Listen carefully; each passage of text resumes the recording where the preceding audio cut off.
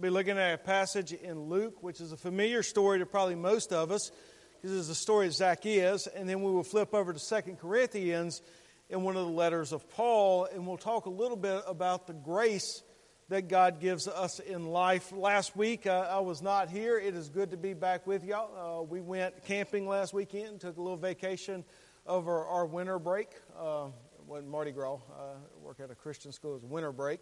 But I took a vacation and went up there. And on the night going up to the state park outside of Jackson, my GPS took me somewhere on a little highway outside McGee, rather than taking me up to I-20 or Highway 13, even out of Mendenhall. It was through McGee, and then that connected up to 13. I was somewhere out in the middle of nowhere in Mississippi. Some of y'all probably been to those places before, where it's not even a dot on the map. And as I make a turn with my camper behind me, I see blue lights up ahead. And I'm thinking, surely, I can't even remember the name of towns, like Polkville, Pikeville, somewhere up in there. And I'm like, nobody even knows this place is on the map. And there's 2 cops there with a roadblock. And I'm like, really? I mean, they really probably only stopped 4 cars that night. And I go pulling up there, and I'm confident because I've got my license, I've got my insurance, and the guy, I rolled down my window, he's like, I'm just checking license and insurance, sir. And I hand him my license, and I go into my armrest. Now, in my armrest, there's a plastic sleeve that I've had with me since I've had my last truck. And I always put my insurance card right in that plastic sleeve because it protects it from all the other stuff that goes into my armrest.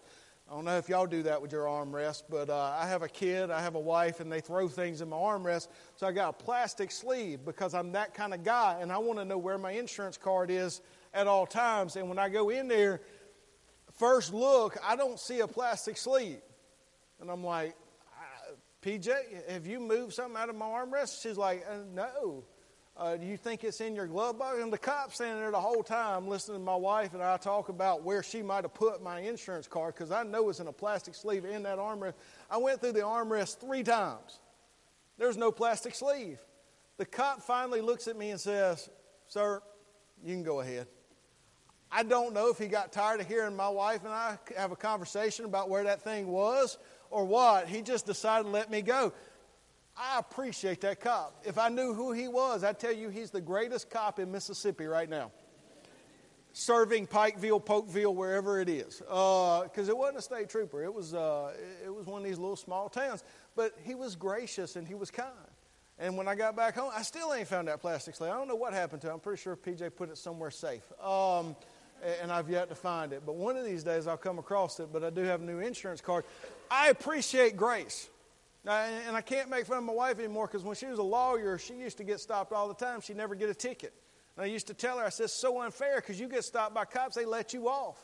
I get stopped by cops, they give me tickets. I mean, usually they don't even come up there and have a conversation with me. They just come up there with the ticket in hand. And I said, they keep letting you off. They keep giving you grace. And I said, it's probably because you're a lawyer. She said, no, it's because I'm a minister's wife. I quit using lawyer a long time ago.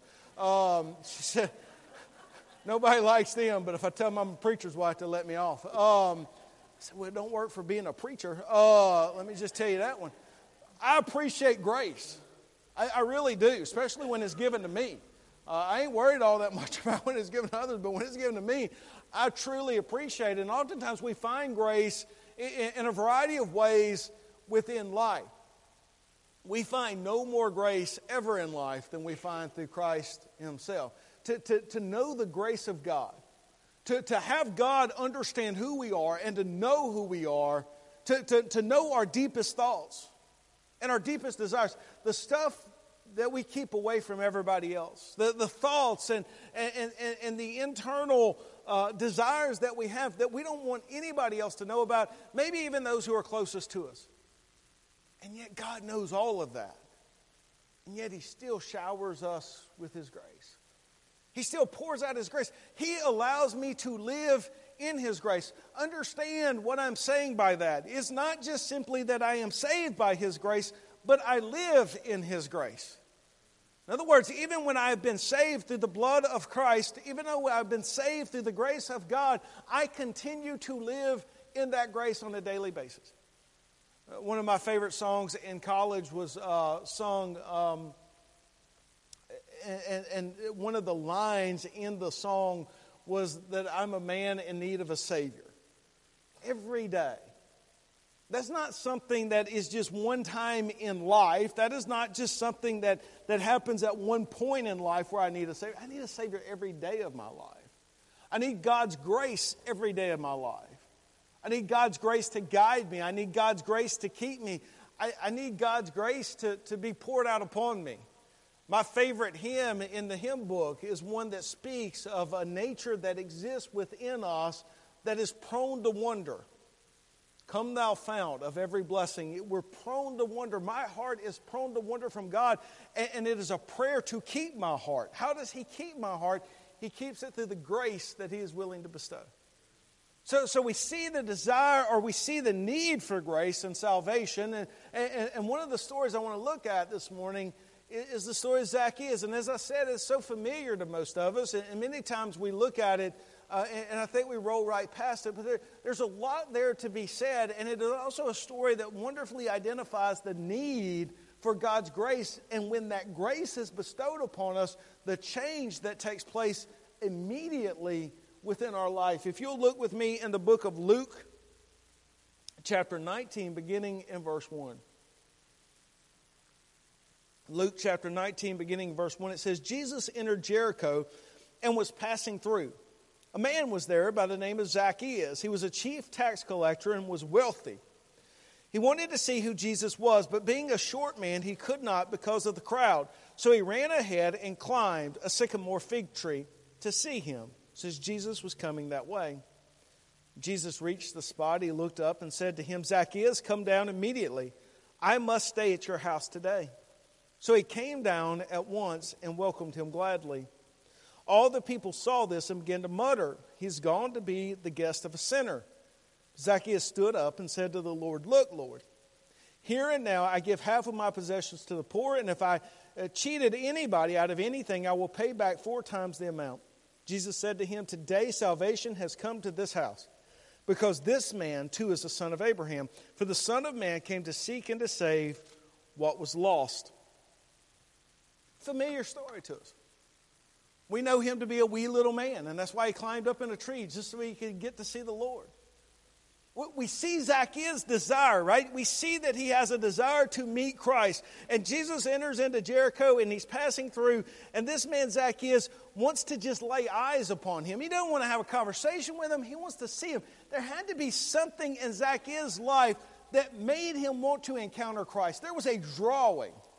There was something that just gnawed at him. There was a desire within his soul that says, I want to meet this one. We don't know what stories he had heard. I'm sure he had heard stories about who Jesus was. I'm sure he had heard stories about the miracles. I'm sure he had heard stories about redemption. I'm sure he heard stories about this tremendous rabbi who was teaching the way he was teaching. But whatever it was Zacchaeus, and it just had a sense in him that I've got to meet this guy. I've got to encounter him, and I'll do whatever I need to do to encounter him and to meet him. And Zacchaeus goes out just to see him. And we know he climbs up the tree to see Jesus. And as Jesus is passing by, and Zacchaeus is up in the tree, it says that Jesus looked up and said to him, Zacchaeus, come down immediately. I must stay at your house today. Now, we know Zacchaeus was a chief tax collector, and there's a lot that has been made of tax collectors. Guys, tax collectors were the worst people in the Jewish community. There was nobody else hated more than tax collectors. Yeah, lepers were put in a colony way out there, but that was because they had a disease. I'm talking about on moral grounds, there was nobody more hated than tax collectors, and the reason for it was they were traitors. They were traitors. They worked for the Roman Empire. And the Jewish people couldn't stand the Roman Empire, and therefore they were traitors at their very heart. Not only were they traitors, but they were cheaters. So the way the tax collectors made their money is that they got to charge you whatever they could charge you above what Rome required, and whatever they got above what Rome required, they got to keep. So not only were they traitors, they were also cheaters. And who were they cheating? Their very own people.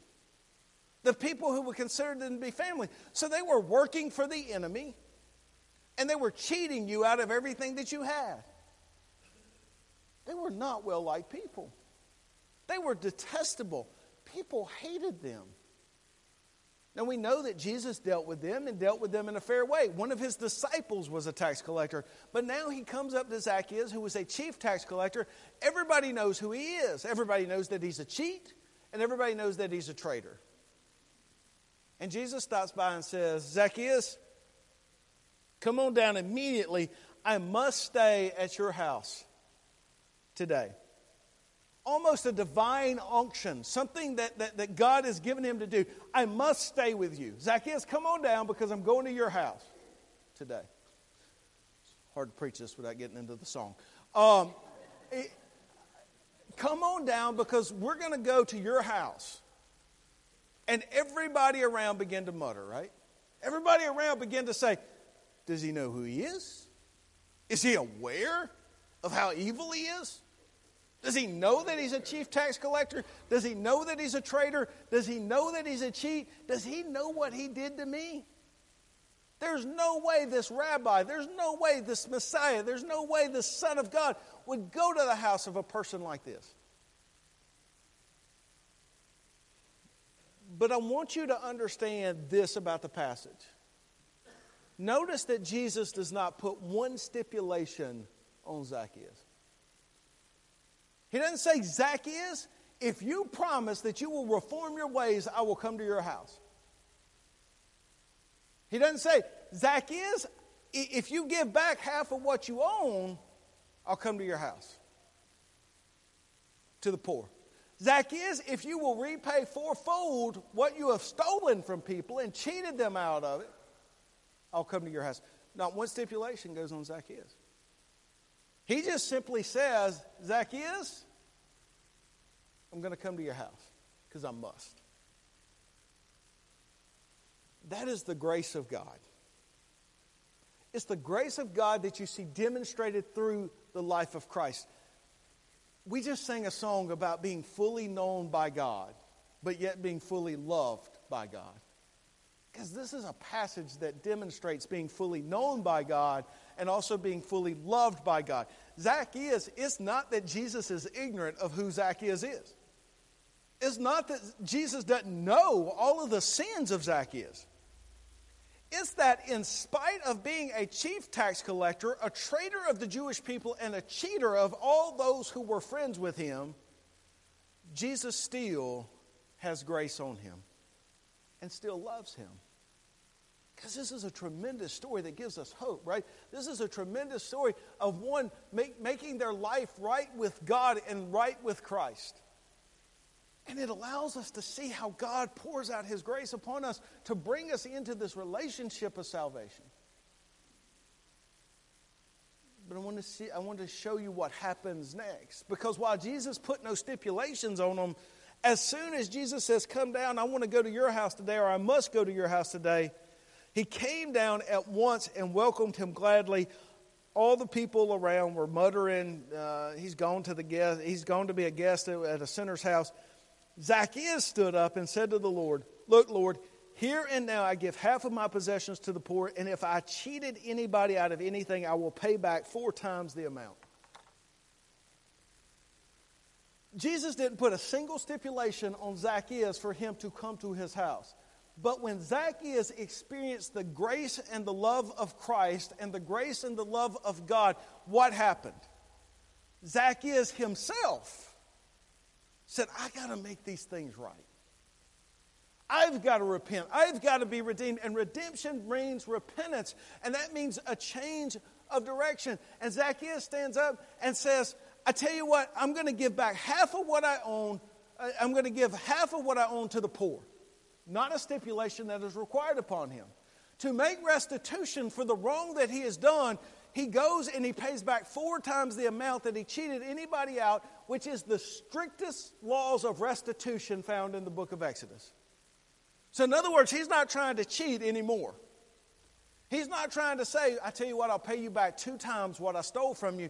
He goes back to the strictest laws of restitution within Jewish society and says, I will give you 4 times what I paid you. And then he goes above that and says, anything else I have, half of that will go to the poor. Why? Because when you encounter the grace and the love of Christ, when you understand the grace that God has for you, it transitions things in you.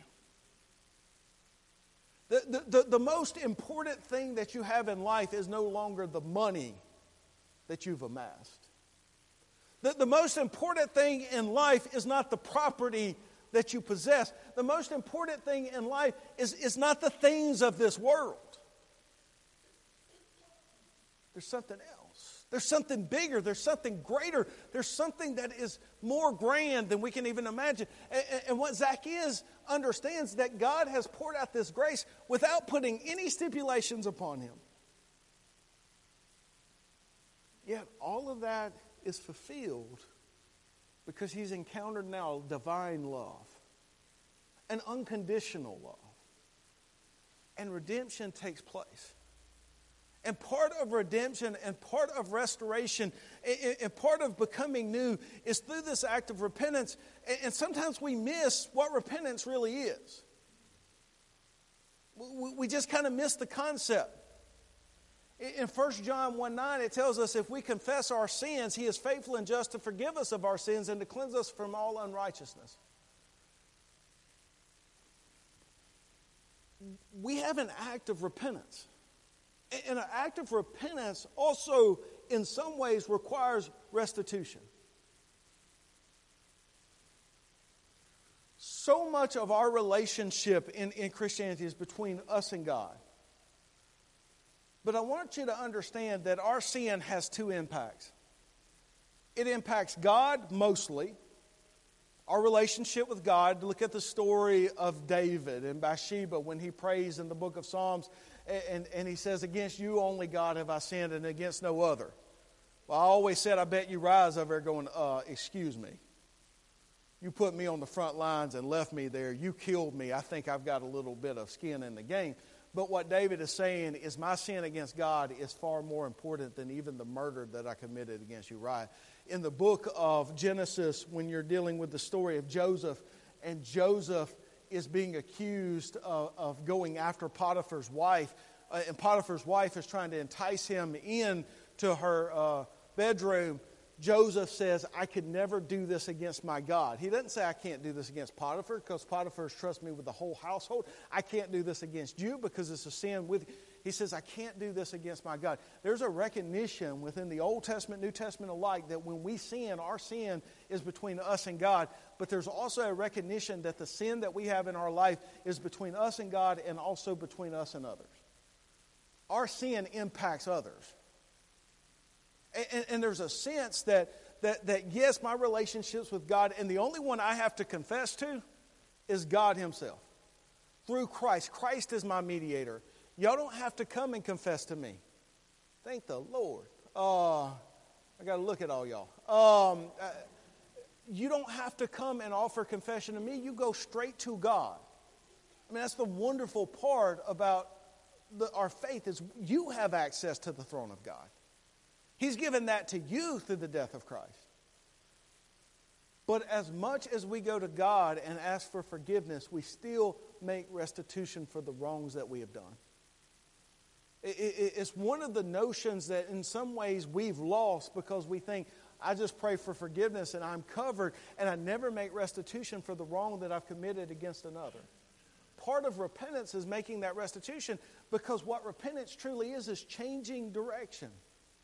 So I'm going in this way. This is a perfect story of repentance. Zacchaeus is raking in the money. He's wealthy. He's moved all the way up, not just to be a tax collector, but the chief tax collector. And he is living the life. And immediately when he experiences the grace of God, his entire life changes. His life changes no longer to be focused upon the monetary gain, no longer to be focused upon what he can acquire in this life, but rather who he can help, where he can make restitution, and what his new life's going to be. That's what the grace of God can do in one's life.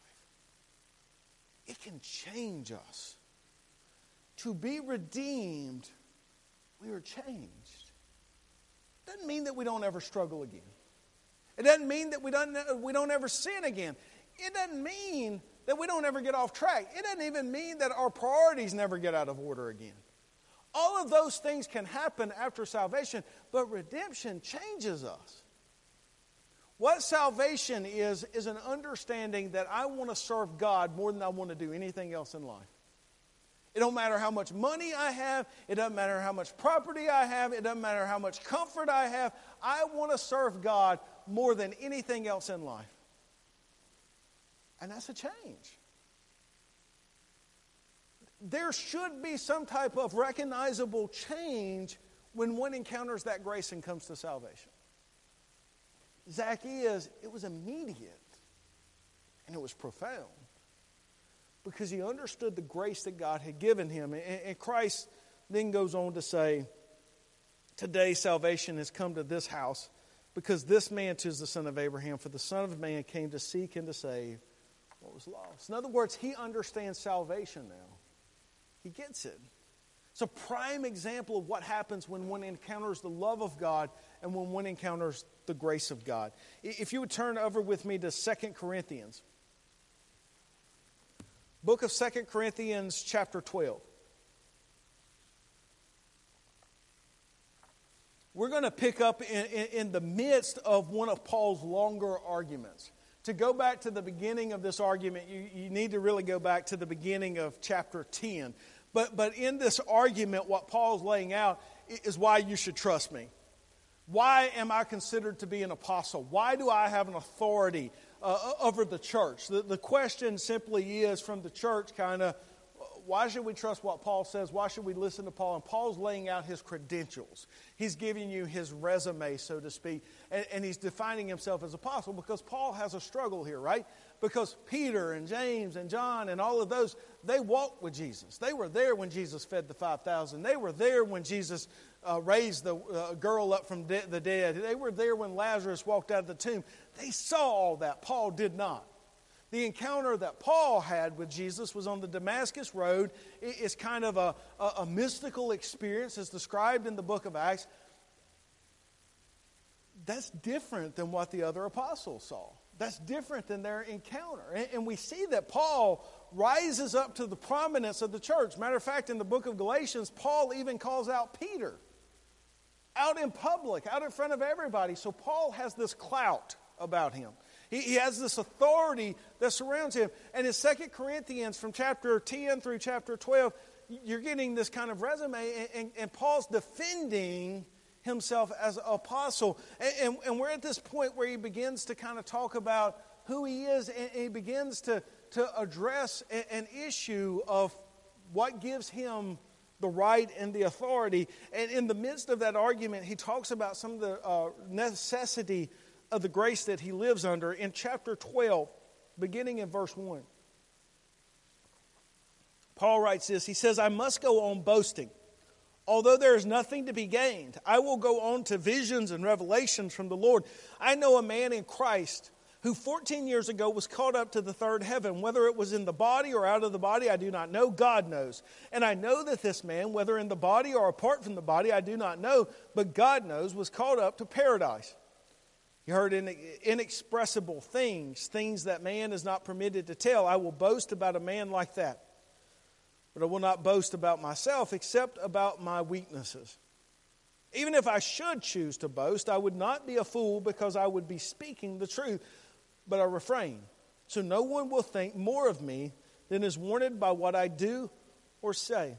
To keep me from becoming conceited because of these surpassingly great revelations, there was given me a thorn in my flesh, a messenger of Satan to torment me. 3 times I pleaded with the Lord to take it away from me, but he said to me, my grace is sufficient for you, for my power is made perfect in weakness. Therefore I will boast all the more gladly about my weaknesses, so that Christ's power may rest on me. That is why, for Christ's sake, I delight in weaknesses, in insults, and hardships, and persecutions, and difficulties. For when I am weak, then I am strong. So Paul is laying out this argument, and one of the things that's going to give him authority and clout is to kind of explain these revelations that he's had, this mystical experience that he had. It identifies that he's close with God. And Paul begins to talk about these revelations where he's seen paradise itself. And he's lifted up. It's a mystical experience that he's describing. But then he comes down and he says, but I won't boast about this. I would boast about that, but I'm not going to boast about myself. So in other words, when he starts out this passage and he says, I must go on boasting, although there is nothing to be gained. In other words, he's like, you've put me in a position now because you've asked me to defend the authority that I have as a minister of Christ, as an apostle of Christ. Now you've put me in a position where I've got to boast about myself. I've got to lay out my credentials. I've got to tell you who I am. And he says some of that is that I've had these revelations and God has taken me up to paradise itself to see inexpressible things. And while I would boast about that, I'm not going to boast about myself. And God has made it such that he would keep me humble. He said, God gave me something that would keep me from being conceited. He gave me a thorn that is in my flesh.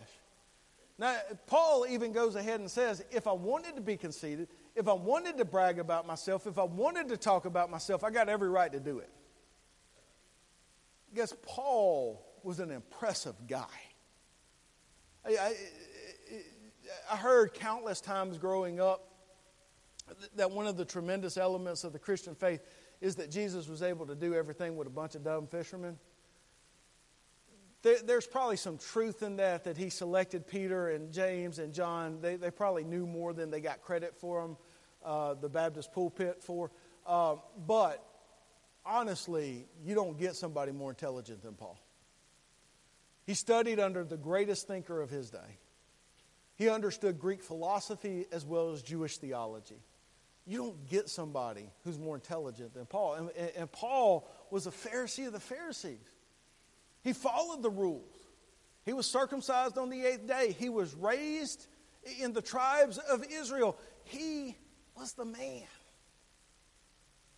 And he sacrificed all that to become Christian and to bring Christianity into a Gentile world. And what Paul is saying is there are things in my life that I could sit here and brag about. But I'm not going to do it. And to keep me from being conceited, because God has done so much in my life. He's done so much in my life to keep me from being conceited. He's given me a thorn in the flesh that I've begged him to remove. Now, we don't know what that thorn is. There's a lot of good speculation about what that thorn is. I tend to think probably the individuals who think it's some type of medical condition have a pretty good basis. I mean, Paul seems in some of his letters to suggest that he struggles in some ways physically. He tours around with Luke, who's a physician. It may be some type of medical issue, but there's been other speculations as well of what it might be. But we know there's something that hinders him and something that he does not want in his life. And he's begged God to remove it. And God won't remove it. Guess what this indicates, if nothing else, is that we experience God's grace in salvation. But that doesn't take care of all our struggles. It doesn't take care of all our heartaches. It doesn't remove all our thorns. Whatever the struggle is in Paul's life, Paul sees it as significant. Paul sees it as something that God has given him that he has to overcome. And he also sees that God will not remove it from him.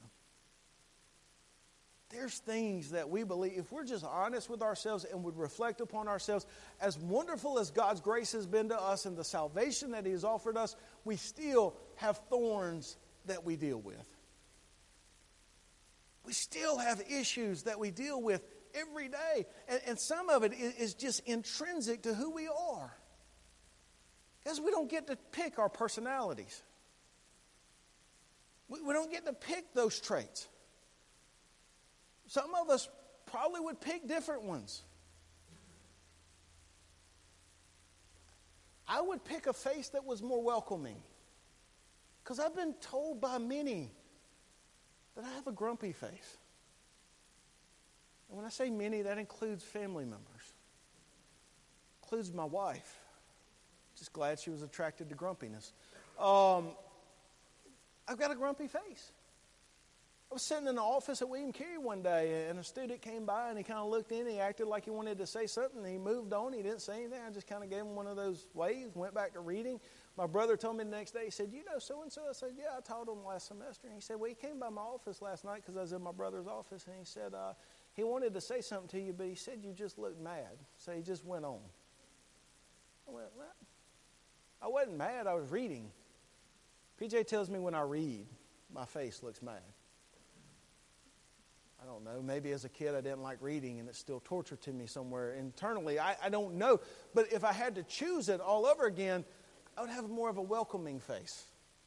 I say that, but sometimes it's advantageous to have people walk right on by your office. So it depends on the day, right? If it's the right people who walk by my office, I'm like, thank you, God.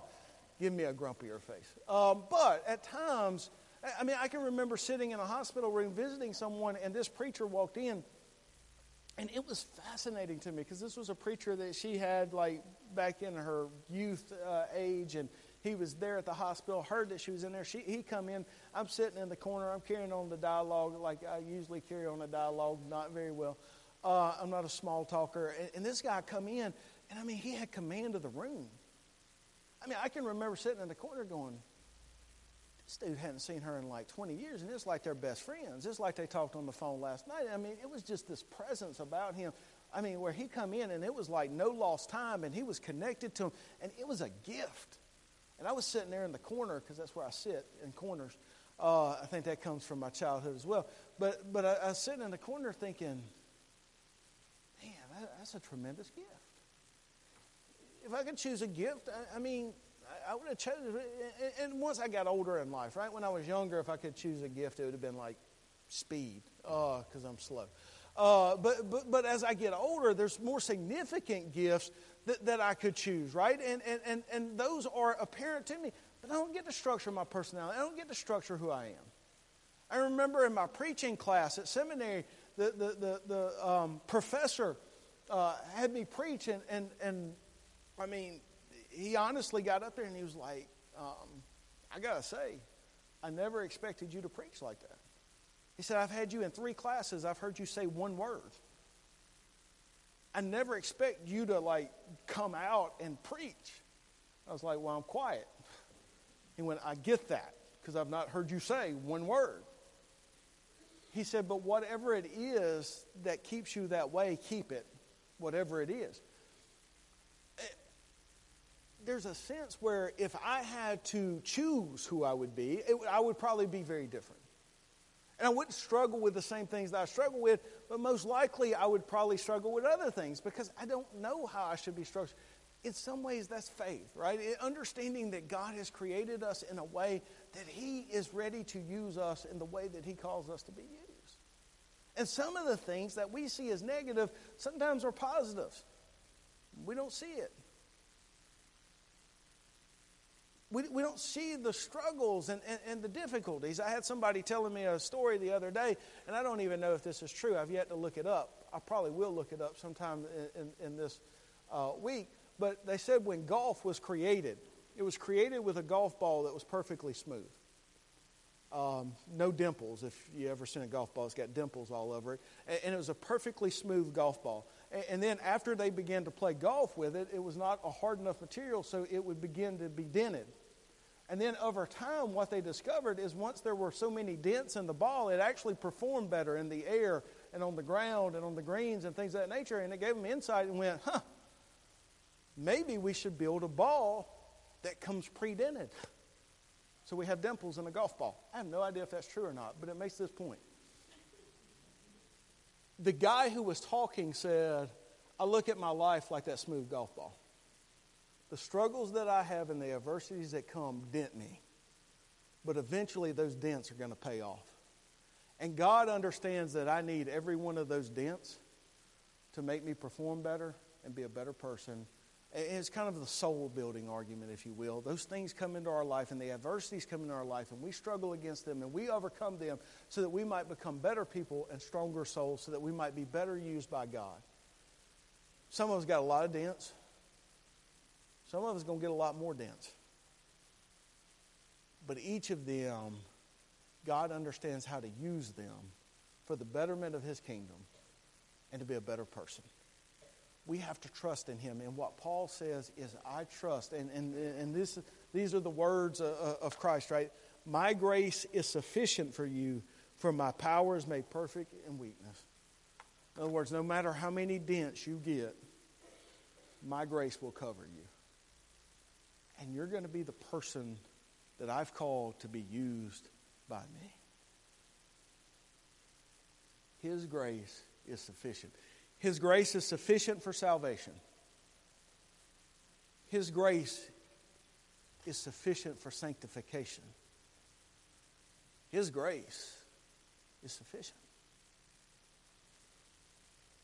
We must believe it. We must have faith in it. And we must live according to it. I have not only been saved by the grace of God, but I live daily by the grace of God. It is that grace which covers me. It is that grace which allows me to live life. May we truly trust that no matter how many dents we get, God can still use us. And His grace will still cover us. And that we may accomplish the things that He set before us. If Paul, who is above all else an amazing Christian figure, a model of who we should be as Christians, if he is a person who struggled with a thorn that he could not overcome himself, then I have all suspicion that we ourselves, even those who have been baptized into the faith and have been saved by His grace, still struggle with thorns ourselves. I would imagine we have prayed that God might remove those thorns. May we embrace the notion that they may remain, but His grace will always be sufficient. May we honor Him, may we glorify Him with our lives, and may we live a life that is covered in the grace of God. Let us pray. God, we come before You this morning. We thank You for being a God who is gracious. We thank You for being a God who is loving. We thank You for being a God, Lord, who knows us. Not just knows our past, not just knows our current, but even knows the mistakes that we will make in the future. Lord, understands the wrong turns that we will take, the places that we will go are unintended. And Lord, yet You still love us. Not only do You love us, Lord, but You sent Your Son for us. Understanding that this world would still be filled with wars and hatred and everything that is detestable to You Yourself, You still sent Your Son to die for us on a cross so that we might be saved through the blood of Christ and through the grace of God. It's amazing. Lord, every day of life we are reminded of the thorns that we have. Whether it is a personality trait, whether it is a struggle where we are open to a particular sin, whatever the thorn is, it may be physical, it may be mental, it may be psychological, it may be spiritual, whatever that thorn is. Lord, as much as we beg You, it's something that we still deal with. And I pray, Lord, that we will come to the understanding of Paul, that we will hear Your voice as much as he did when You say, my grace is sufficient. For it is in Your weakness that my strength is made known. Lord, I pray that as individuals we will truly bow before You as King. Recognize Your authority. And in all things, Lord, honor You as we live this life. Lord, in all things, understanding that we live by Your grace. We pray these things in Your name. Amen. This morning we'll have a time of invitation. Any decisions that need to be made in a public fashion, feel free to come forward at this time. If you'll please stand. Cassie.